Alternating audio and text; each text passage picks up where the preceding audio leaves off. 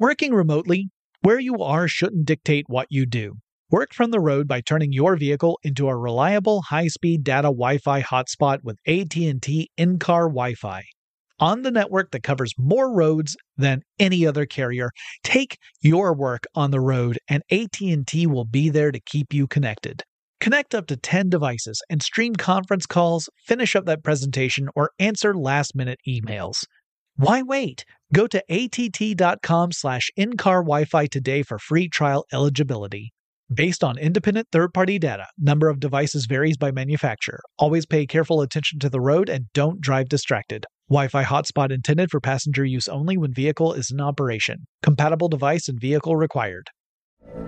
From BBC Radio 4, Britain's biggest paranormal podcast is going on a road trip. I thought in that moment, oh my God, we've summoned something from this board.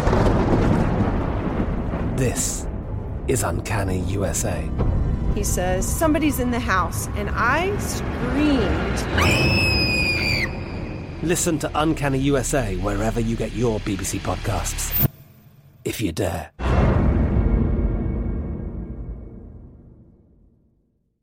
When you think about the future, what kind of technology do you envision? Whatever the future holds, artificial intelligence will undoubtedly be at the heart of it all. Join Graham Class as he hosts Season 2 of Technically Speaking, an Intel podcast, and hear from the minds transforming healthcare, retail, entertainment, personal computing, and more with the help of AI. Tune in every other Tuesday and explore the latest technology that's changing our world today and creating a more accessible tomorrow. Listen to Technically Speaking, an Intel podcast on the iHeartRadio app, Apple Podcasts, or wherever you get your podcasts. What's up, this your boy Lil Duval, and check out my podcast, Conversations with Unc, on the Black Effect Podcast Network. Each and every Tuesday, Conversations with Unc podcast feature casuals and in-depth talk about ebbs and flows of life and the pursuit of happiness. Unlike my work on stage, I tap into a more serious and sensitive side to give life advice and simply offer words of encouragement, yet remind folks to never forget to laugh. Every Tuesday, listen to Conversation with Unc, hosted by Lil Duval on the Black Effect Podcast Network, iHeartRadio app, or wherever you get your podcasts. Presented by AT&T. Connecting changes everything. Welcome to Tech Stuff, a production from iHeartRadio. Hey there and welcome to Tech Stuff. I'm your host, Jonathan Strickland. I'm an executive producer with iHeartRadio, and how the tech are ya? It is time for the tech news for Tuesday, February 15th, 2022. Let's get to it.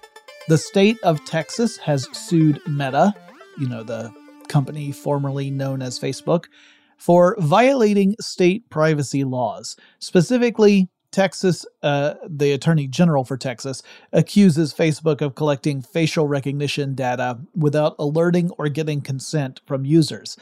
The state also says Facebook shared this information with third-party companies and failed to delete the information in a timely manner as is required by Texas law.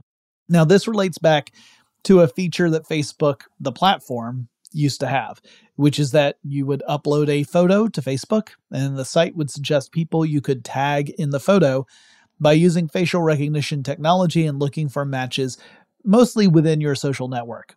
The state says that the violations number in the billions with a B, which is a pretty staggering thing to consider. What's more, according to Texas law, each violation could result in a fine of $25,000. So, you take 25 grand and you multiply it by billions and you've got, hang on, let me see here. My calculator says a metric buttload of cash. Wild. That's the last time I buy a calculator out of a vending machine.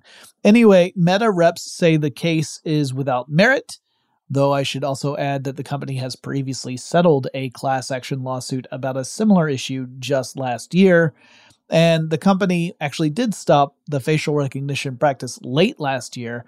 And that might take a little bit of the sting out of Texas Attorney General Ken Paxton's comment, quote, Facebook will no longer take advantage of people and their children with the intent to turn a profit at the expense of one's safety and well-being, end quote.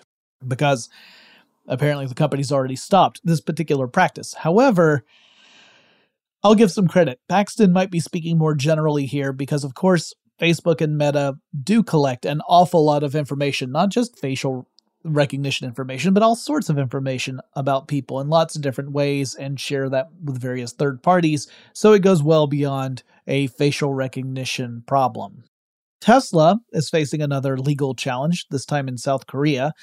The country's antitrust regulator accuses Tesla of misrepresenting the range that the electric car company's vehicles can achieve on a single charge of the battery. For example, the Model 3 is advertised as being able to travel up to 328 miles or 528 kilometers on a single charge. But the antitrust regulator says that that is not true, and that this means Tesla has violated a South Korean law called the Act on Fair Labeling and Advertising. Essentially, in America, we would call it false advertising. Now, apparently, at the heart of all this is the fact that batteries just don't work very well in cold weather, or at least less well, as in weather with temperatures that dip below freezing.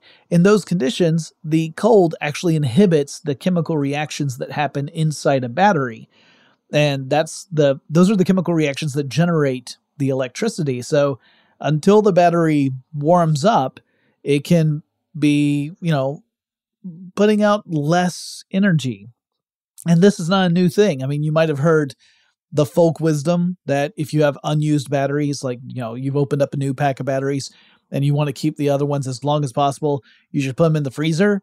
Not a good idea. I mean, it does inhibit the chemical reactions where the battery might be, just leaking energy over time. But it also means that when you take the batteries out of the freezer and you put them into something, they're not going to be working very well. You might not even generate enough electricity to do whatever it is you need to do. So like you put the batteries into a flashlight, you turn the switch, and maybe you get a really dim light out of the bulb, but nothing, useful. We've known this forever, right? So it appears to be that the issue here in South Korea is that Tesla vehicles that are in very cold temperatures are not able to achieve these distances on a single charge, and therefore Tesla was fibbing in its advertising. Now, y'all know I can get a bit harsh on Tesla, but in this case, I think this lawsuit might be a bit much. I mean, it's pretty well understood that cold temperatures affect battery life. Folks using internal combustion engine vehicles have had issues where in very cold temperatures, starting the car is a challenge because the car battery that's responsible for doing things like sending energy so you can get a spark out of the spark plugs, if that's too cold, then nothing happens when you try and turn the engine over, and people have experienced that. So it's not like it's just unique to electric cars. So I guess Tesla could have put an asterisk or something by the claims to explain that in colder temperatures, you should expect a different result. But all in all, I'm not entirely certain that this lawsuit is a fair one. A regulatory filing reveals that Berkshire Hathaway, a holding company owned by Warren Buffett, one of the wealthiest people on the planet, bought 14.66 million shares in Activision Blizzard late last year, which means that it made the purchase a couple of weeks before news broke that Microsoft was set to acquire Activision Blizzard. That is pretty darn good news for Buffett because that deal means Microsoft is going to pay $95 per share of Activision Blizzard's shares to buy it out. And based on my quick math, Buffett's holding company bought shares when they were somewhere in the mid-$60 range. So it means you'd be making about $30 per share. And remember, they bought 14.66 million shares. That's a pretty hefty profit. Also, just an interesting side note, one of the former board members of Berkshire Hathaway was Microsoft co-founder and former CEO and chairman Bill Gates. I mean, he stepped down from Berkshire Hathaway a couple years ago, but he did serve on the board once upon a time. And, I'm not saying that there was any kind of insider trading going on there. I have no evidence of that.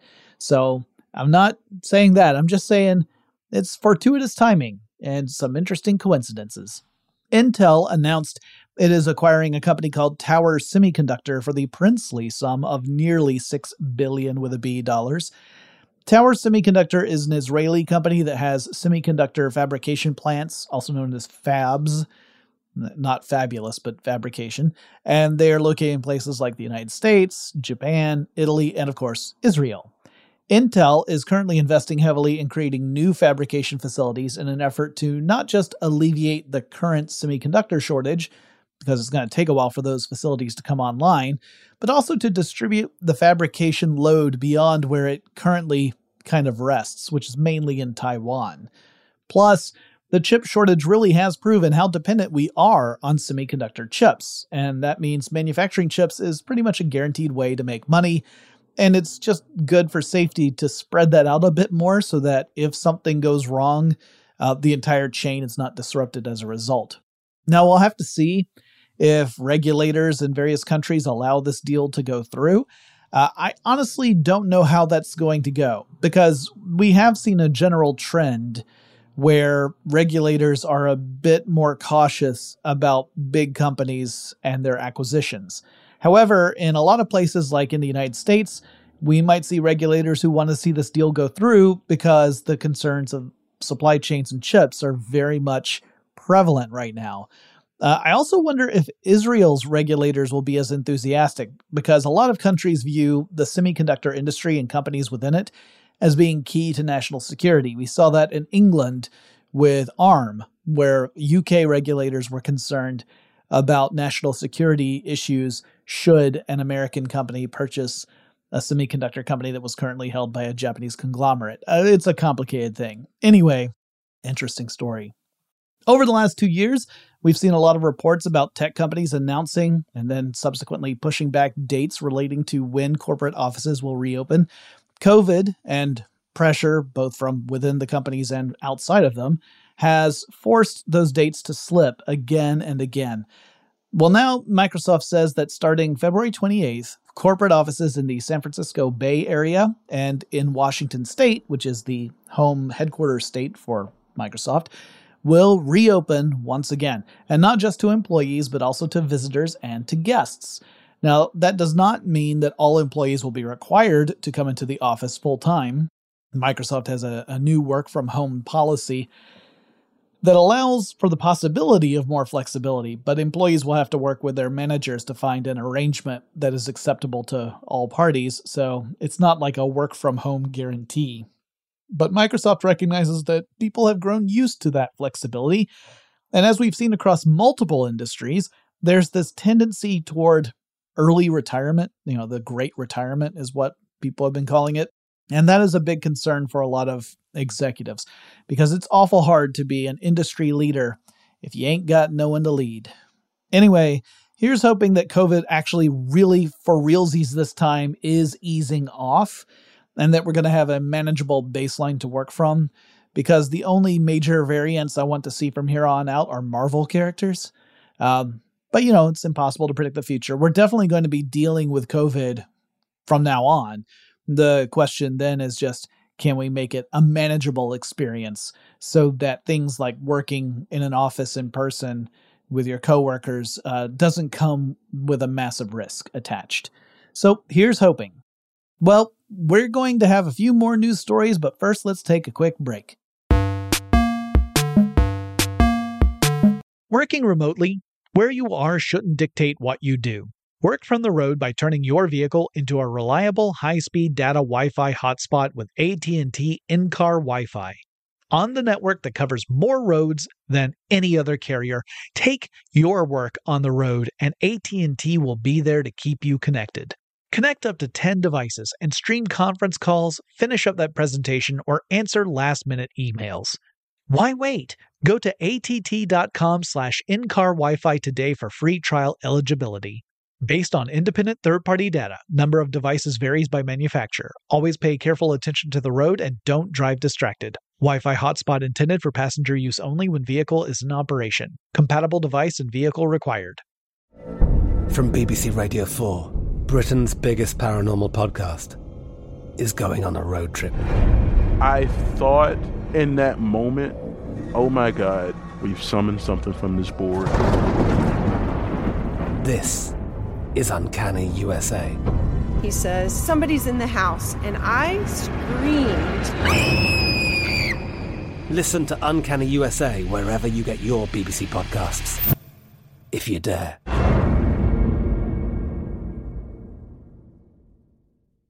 When you think about the future, what kind of technology do you envision? Whatever the future holds, artificial intelligence will undoubtedly be at the heart of it all. Join Graham Class as he hosts Season 2 of Technically Speaking, an Intel podcast from Ruby Studio in partnership with Intel. Explore the future of technology that's rapidly evolving our world today with the help of AI. There is still so much work and research needed to fully understand the power and potential of AI, and Intel is at the forefront of implementing AI in revolutionary technology that's changing the world we live in for the better. In each episode, Graham interviews the minds transforming medicine and healthcare, retail, entertainment, personal computing, and more, while pioneering new uses for AI in these spaces. Tune in every other Tuesday and explore the latest technology that's changing our world today and creating a more accessible tomorrow. Listen to Technically Speaking, an Intel podcast on the iHeartRadio app, Apple Podcasts, or wherever you get your podcasts. Today I'm going to give you some straightforward advice on how to deal with naughty kids. How about instead of timeouts, time-ins? Time for you to start paying some bills. I'm JB Smoove, and that was a full episode of my new podcast, Straightforward, inspired by guaranteed straightforward pricing from AT&T Fiber. Get what you want without the complicated. AT&T Fiber, live like a gigillionaire. Available wherever you get your podcast. Limited availability in select areas. Visit AT&T.com/hypergig for details.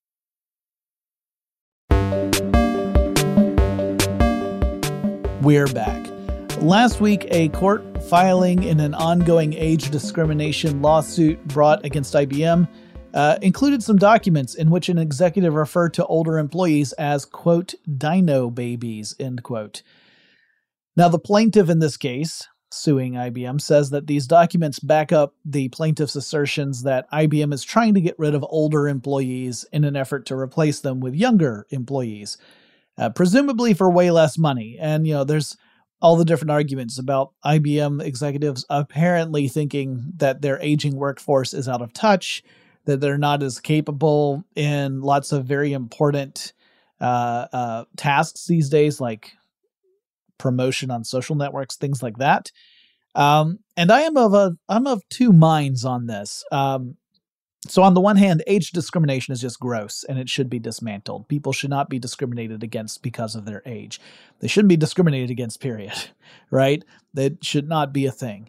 However, one of the long-standing perceptions of millennials is that they're lazy and they don't want to work, which is unfair, I think, because the truth of the matter is way more complicated, and it includes the fact that you have this aging workforce in various industries, and that aging workforce is not budging from their jobs, right? They're not leaving those positions open. So there aren't that many opportunities for younger workers that are in, kind of the traditional stable career paths. Like millennials often take jobs, but it's a lot more challenging for them to get into a career, right?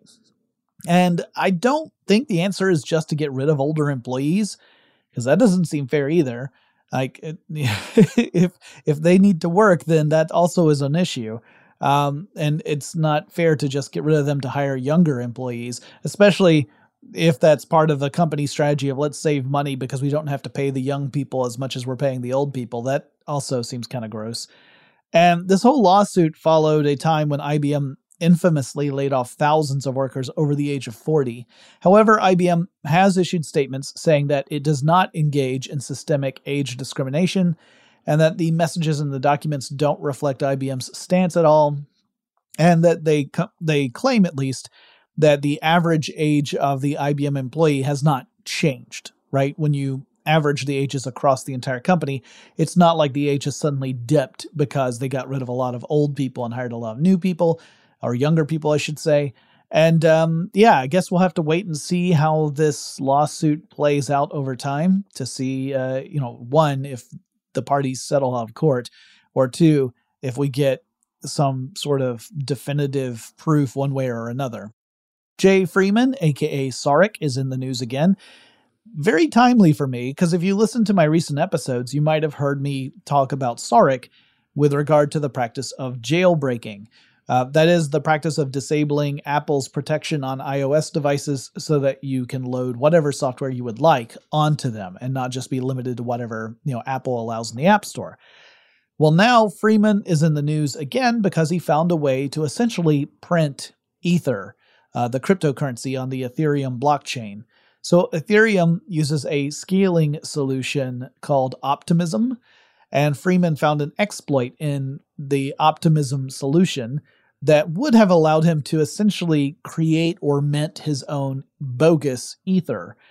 Now, Freeman didn't start printing counterfeit crypto bucks. Instead, he reported this flaw to Optimism and in return received a $2 million bug bounty for his troubles, which honestly, when you think about it, that's chump change in the grand scheme of things, because one of the basic foundational ideas with cryptocurrency and blockchain is that you shouldn't be able to mint your own coins, right? You should have to mine them or otherwise earn them in the system.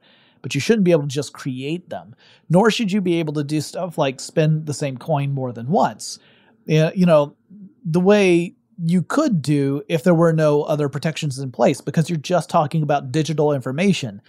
That's easy for you to create, right? So you have to have these systems in place to protect against that.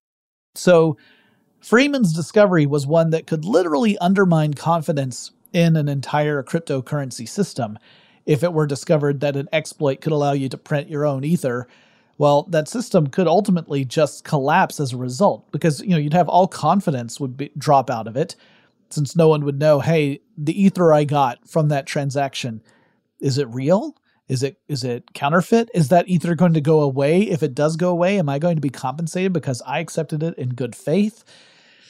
It's scary stuff. I mean, this is why we have like the Secret Service in the United States is in charge of investigating stuff like counterfeiting, because it very much gets to the heart of an economic system. And if confidence drops in an economic system, the system itself falls apart. So pretty scary. A company called Chainalysis released a report saying that nearly three quarters of all ransomware attacks appear to originate from or are connected to Russia. Further, they also said that a significant amount of the money laundering that's taking place in the cryptocurrency world is filtered through Russian companies. The researchers pointed to certain key indicators that back up their claims. For example, they showed that a lot of ransomware code out there will first check to see if the infected computer is located in Russia or not. And if it's in Russia, or one of the few territories that were part of the former Soviet Union, then the ransomware isn't going to encrypt all the data on the machine and lock it down. So it does not target and infect those computers. It specifically holds off on locking them down. That suggests that the ransomware originated out of Russia or is operating with the consent of Russia, because, as they say, you do not poop where you eat. The researchers are very quick to say that they followed the money in ransomware attacks, and that really could just mean that the folks who are calling the shots are in Russia, but it's possible that the ground soldiers, as in the hackers who are putting in the work, could just be cyber guns for hire from, pretty much anywhere. Russian leaders have repeatedly denied any connection to hacker groups and ransomware, and not too long ago, just last month, the Russian government said it had dismantled the well-known ransomware group Revil, R-E-V-I-L. But I should add that only came after numerous countries, including the United States, had launched massive campaigns to go after hackers believed to be part of the group, and some of them had been arrested. So you could argue that Russia's move here was one of self-preservation by, dismantling the group before it gets any worse. The Senate Judiciary Committee in the United States recently passed a vote to bring the Earn It Act to a full Senate vote, and that has a lot of privacy advocates worried. Also, it's a story that involves protecting children, so it's highly charged on an emotional level. And we often see these kind of things play out this way, where you'll have like the surface issue that you're targeting, which in this case is about protecting children. And I think everyone agrees, yes, that is something we should be concerned about. But then underneath it, there are implications that go beyond protecting children and could mean disaster. So a lot of this is about removing certain protections that online platforms currently enjoy with regard to user-generated content. See, if you're a platform that allows users to post stuff to that platform, whether you are running a social networking platform or a blogging site, or maybe a video sharing site like YouTube or whatever, well, if you're running that platform, you are not held liable for the stuff that people share because you didn't generate it, the users did. Now, you're also supposed to take appropriate measures whenever material that is illegal or against your own policies pops up. You're supposed to actually take action in those cases when it's brought to your attention, but Earnit would actually remove those protections. It would make you liable, and it would force the companies that are running these online platforms to seek out and report instances of child sexual abuse material, or CSAM. So this would mean platforms would have to go from being passive and only taking action when alerted to an infraction to becoming an active investigator on their own platforms. They would have to monitor, not just respond, but be more proactive and seek out instances where people are violating the rules. Now, already for certain platforms, the scale of that responsibility would be beyond their capabilities. Like, hundreds of hours of video are uploaded to YouTube every single minute. It is literally impossible to monitor all of that in real time and make sure that nothing illegal is slipping through. So you could argue that some platforms are just too big to be able to do this, at least to the letter of the law, if it should in fact pass into law. It hasn't yet. That's important. And beyond that, there's this concern about encryption and privacy. So Senator Richard Blumenthal has indicated that if a platform allows for end-to-end encrypted communication, that is, only the people who are communicating are able to see what is being sent back and forth, well, such a service would not immediately be assumed to be liable for CSAM, right? Because the service wouldn't know about it. However, Blumenthal says the bill also says this encryption ability does not give a platform the chance to deflect responsibility either. So in other words, let's give a hypothetical example. Based upon my understanding of this legislation, let's say some investigators are doing a sting operation and they're communicating with someone through end-to-end encryption on a platform, and they find out that that person is trafficking in CSAM through encrypted messaging. Well, the investigators could charge the platform with violating the Earnit Act. And I hear some of you saying, wait a minute, if the actual communication channel really is encrypted end-to-end, then there would be no way for the platform, no matter who it is, to know if CSAM was part of that communication, because that's what end-to-end encryption means. It means that only those parties in the communication would see what was going on. That's the promise of end-to-end encryption, is that your communications are protected. They're private. Not even the provider can see them. And that is the issue that critics are worried about, because it suggests that platforms would have to abandon encrypted communication altogether or risk being liable for Earnit violations that it could not possibly avoid otherwise. There's no way to detect it, so there's no way to act on it. And yet they would be held liable if this act were to become law, as it appears to have been, designed so far anyway. Keep in mind, this act can still change dramatically, and it may not ever go to law.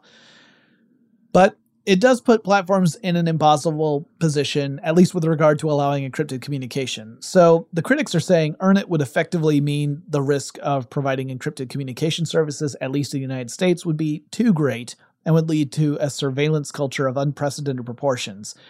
Or that we might even see platforms abandon supporting user-generated content altogether. Although for some platforms like Facebook and YouTube, that would pretty much mean they would just have to close up shop.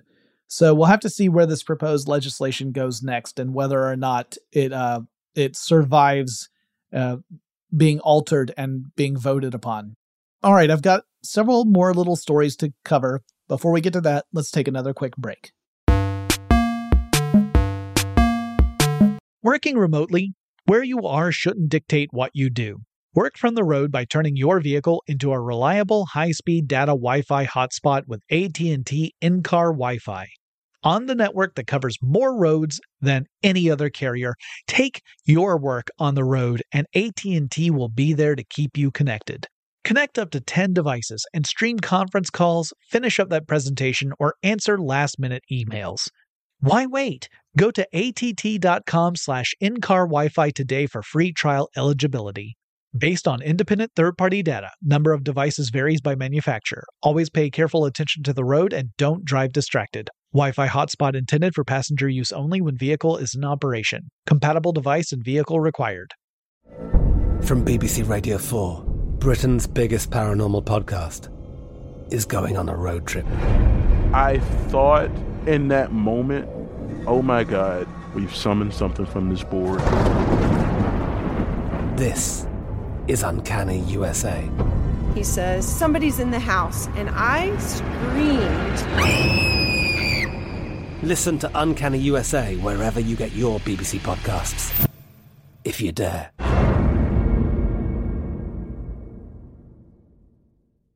When you think about the future, what kind of technology do you envision?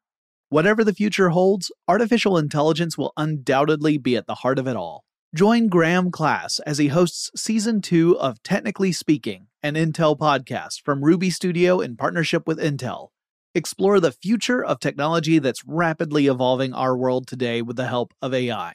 There is still so much work and research needed to fully understand the power and potential of AI, and Intel is at the forefront of implementing AI and revolutionary technology that's changing the world we live in for the better. In each episode, Graham interviews the minds transforming medicine and healthcare, retail, entertainment, personal computing, and more, while pioneering new uses for AI in these spaces. Tune in every other Tuesday and explore the latest technology that's changing our world today and creating a more accessible tomorrow. Listen to Technically Speaking, an Intel podcast on the iHeartRadio app, Apple Podcasts, or wherever you get your podcasts. Today I'm going to give you some straightforward advice on how to deal with naughty kids. How about instead of timeouts, time-ins? Time for you to start paying some bills. I'm JB Smoove, and that was a full episode of my new podcast, Straightforward, inspired by guaranteed straightforward pricing from AT&T Fiber. Get what you want without the complicated. AT&T Fiber, live like a gigillionaire. Available wherever you get your podcasts. Limited availability in select areas. Visit AT&T.com/hypergig for details.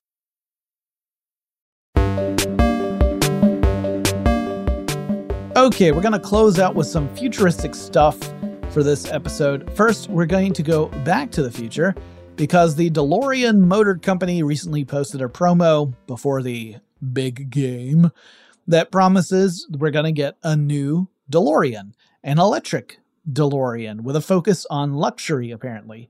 The promo just really kind of shows a silhouette of gull-wing doors, one of the beautiful features of the original DeLorean. And you might remember the DeLorean as being the car that Doc Brown turned into a time machine in the Back to the Future series. Well, a lot of folks have a nostalgic soft spot for that car, specifically because of that movie. And that's funny because the car was not a high-performance vehicle when it came out in 1981. If you read reviews of the DeLorean that were contemporary with the release of the automobile, they are not particularly positive reviews. By the time Back to the Future actually came out in 1985, the DeLorean had not been in production for 3 whole years, and a lot of folks, myself included, didn't even know about the car until the movie came out. Like, I had never even heard of a DeLorean until I saw the movie.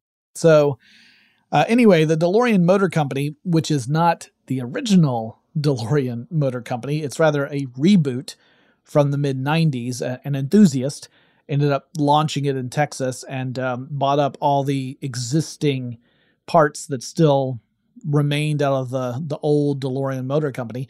Anyway, this new one is bringing the DeLorean back, apparently. No telling what the timetable actually is or how much an electric DeLorean is going to cost you. I suspect it will be expensive. But I thought it was a cool thing to mention. Like, as all the practical parts of me say, it would be silly to buy an electric DeLorean. But the child in me says, I want one.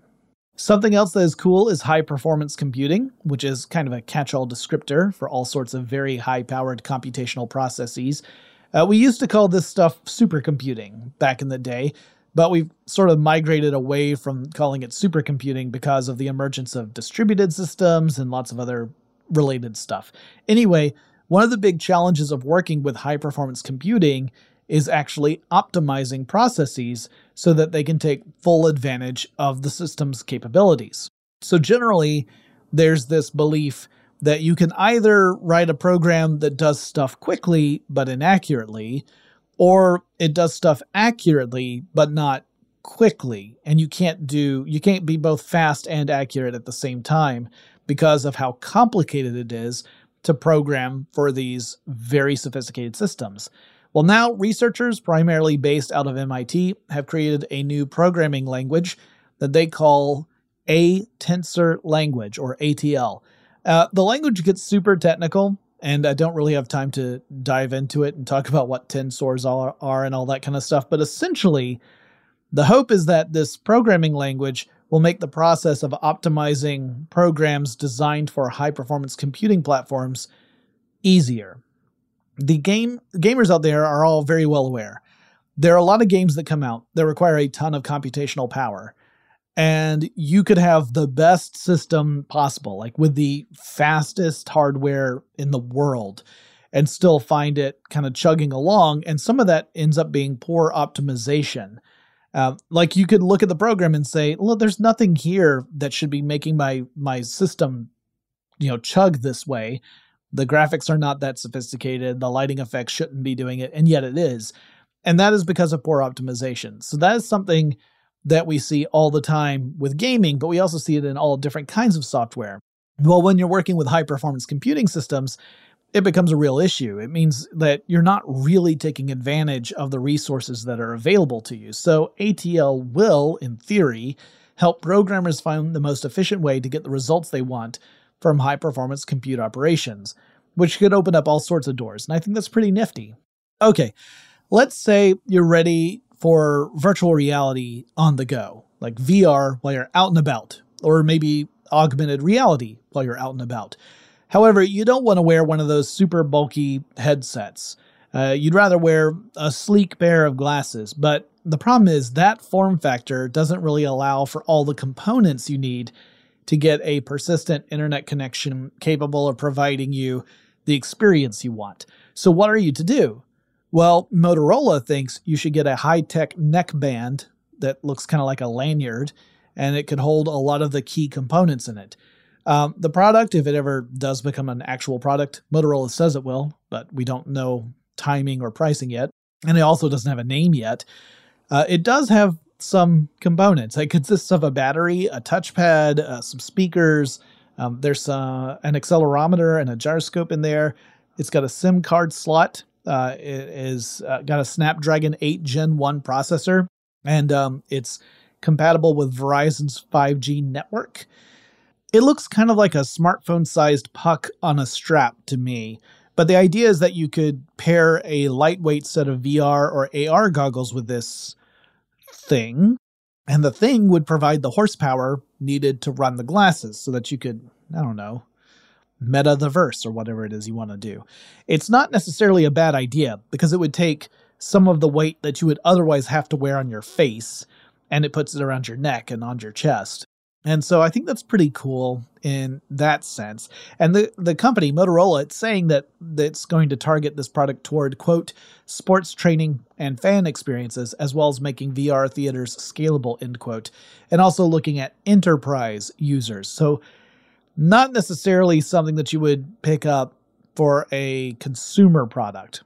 Now, I'll believe it when I see it, simply because I know there's still a lot of folks who are not sold on this whole idea of having to wear something on their face to experience technology. I also think of the people who are paying huge amounts of money to go to a sporting event, let's say the big game, where I think the average ticket price was somewhere around $7,000, $8,000 per seat. Like, I can't imagine paying that much money and saying, oh, I should put on these glasses so that I can see something other than what I paid a whole lot of money to be at. I don't know. Maybe I could just be missing the whole point here. And hey, if you want to go to space and you have $450,000 burning a hole in your very, very, very large pockets, have I got a deal for you. because Virgin Galactic is planning to market its flights to quote-unquote space this year. Now, as a reminder, this version of going to space involves riding aboard an aircraft that is, in turn, piggybacking on a larger aircraft, and at the appropriate altitude, your aircraft separates from the mothership, the aircraft ignites its engines, and then soars to around 85 kilometers in altitude. Now, that's high enough to get a really nice view of the Earth and see the blackness of space, and even experience some microgravity. Not true weightlessness, but only 3% of the Earth's gravity, so close enough for you to kind of call it weightless. But it's still well below the Kármán line, which is 100 kilometers in altitude. That's where most space agencies define the beginning of space. In America, we award people astronaut wings if they go above 50 kilometers in altitude. But then again, we all know that where space begins is something of a debate among various agencies because there are a lot of different ways to look at that. Anyway, you won't be going up in orbit because it does not reach that speed or that altitude. And the whole flight from takeoff to touchdown lasts around 90 minutes, and the space bit lasts, quote, several minutes, end quote. Golly. Anyway, the company says it plans to, quote, have our first 1,000 customers on board at the start of commercial service later this year, providing an incredibly strong foundation as we begin regular operations and scale our fleet, end quote. And here I was wondering if there ever would be a service that could make me feel as inferior as the old Concorde supersonic jet service did. And here we go. Anyway, rich people are going to go really, really high up in the sky, and they're going to see Earth from way up there, which is supposed to be a transformational experience, but I will believe more when they start spending some of the ridiculous wealth they have on solving real-world problems for everyone else. And I'm grouchy, so I'm going to end this episode. But lastly, today marks my 15th work anniversary.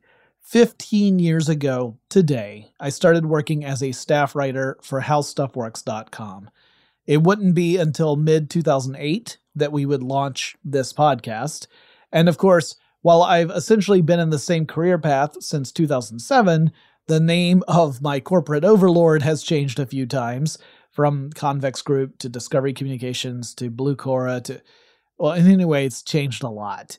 But through that whole thing, I've been here reading up on tech, sharing what I've learned with others, and here's to looking at the next 15 years.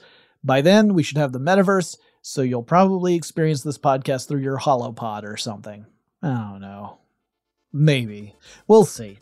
Anyway, if you have suggestions for topics I should cover on Tech Stuff, reach out to me on Twitter. The handle for the show is TechStuffHSW. And I'll talk to you again really soon.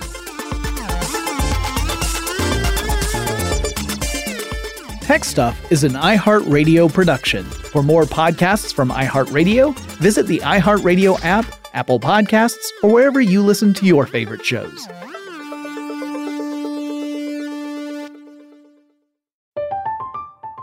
I'm Katya Adler, host of The Global Story. Over the last 25 years, I've covered conflicts in the Middle East, political and economic crises in Europe, drug cartels in Mexico. Now I'm covering the stories behind the news all over the world in conversation with those who break it. Join me Monday to Friday to find out what's happening, why, and what it all means. Follow The Global Story from the BBC wherever you listen to podcasts.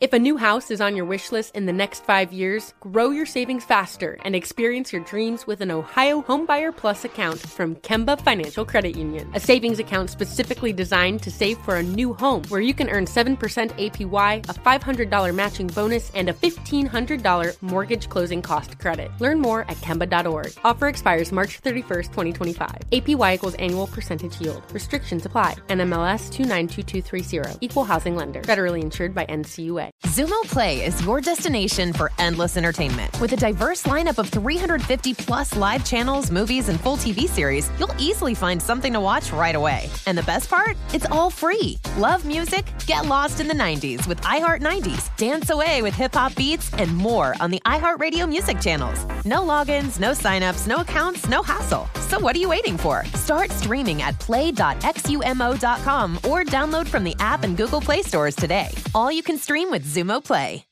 This is Malcolm Gladwell from Revisionist History. eBay Motors is here for the ride. With some elbow grease, fresh installs, and a whole lot of love, you transformed 100,000 miles and a body full of rust into a drive that's all your own. Brake kits, LED headlights, whatever you need, eBay Motors has it. And with eBay Guaranteed Fit, it's guaranteed to fit your ride the first time, every time, or your money back.